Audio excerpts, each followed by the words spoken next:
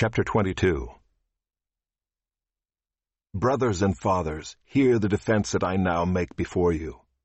And when they heard that he was addressing them in the Hebrew language, they became even more quiet. And he said, I am a Jew, born in Tarsus in Cilicia, but brought up in this city, educated at the feet of Gamaliel according to the strict manner of the law of our fathers, being zealous for God as all of you are this day.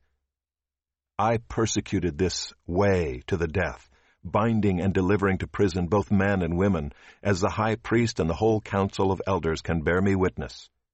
From them I received letters to the brothers, and I journeyed toward Damascus, to take those also who were there and bring them in bonds to Jerusalem to be punished. As I was on my way and drew near to Damascus, about noon a great light from heaven suddenly shone around me. And I fell to the ground and heard a voice saying to me, Saul, Saul, why are you persecuting me?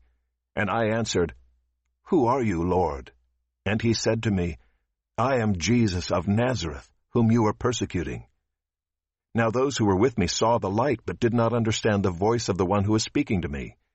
And I said, What shall I do, Lord? And the Lord said to me, Rise and go into Damascus, and there you will be told all that is appointed for you to do. And since I could not see because of the brightness of that light, I was led by the hand by those who were with me, and came into Damascus. And one Ananias, a devout man according to the law, well spoken of by all the Jews who lived there, came to me, and standing by me said to me, Brother Saul, receive your sight. And at that very hour I received my sight, and saw him. And he said, The God of our fathers appointed you to know his will, to see the righteous one, and to hear a voice from his mouth. For you will be a witness for him to everyone of what you have seen and heard. And now why do you wait?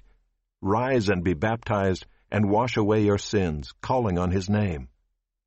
When I had returned to Jerusalem and was praying in the temple, I fell into a trance, and saw him saying to me, Make haste and get out of Jerusalem quickly, because they will not accept your testimony about me. And I said, Lord, they themselves know that in one synagogue after another I imprisoned and beat those who believed in you. And when the blood of Stephen your witness was being shed, I myself was standing by and approving and watching over the garments of those who killed him. And he said to me, Go, for I will send you far away to the Gentiles.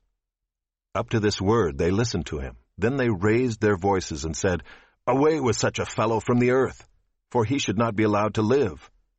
And as they were shouting and throwing off their cloaks and flinging dust into the air, the tribune ordered him to be brought into the barracks, saying that he should be examined by flogging to find out why they were shouting against him like this. But when they had stretched him out for the whips, Paul said to the centurion who was standing by, Is it lawful for you to flog a man who is a Roman citizen and uncondemned?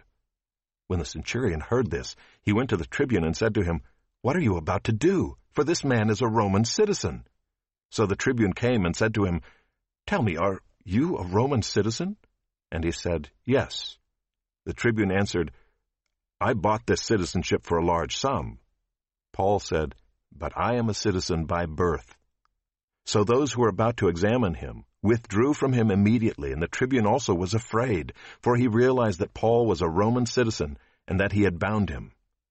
But on the next day, desiring to know the real reason why he was being accused by the Jews, he unbound him and commanded the chief priests and all the council to meet, and he brought Paul down and set him before them.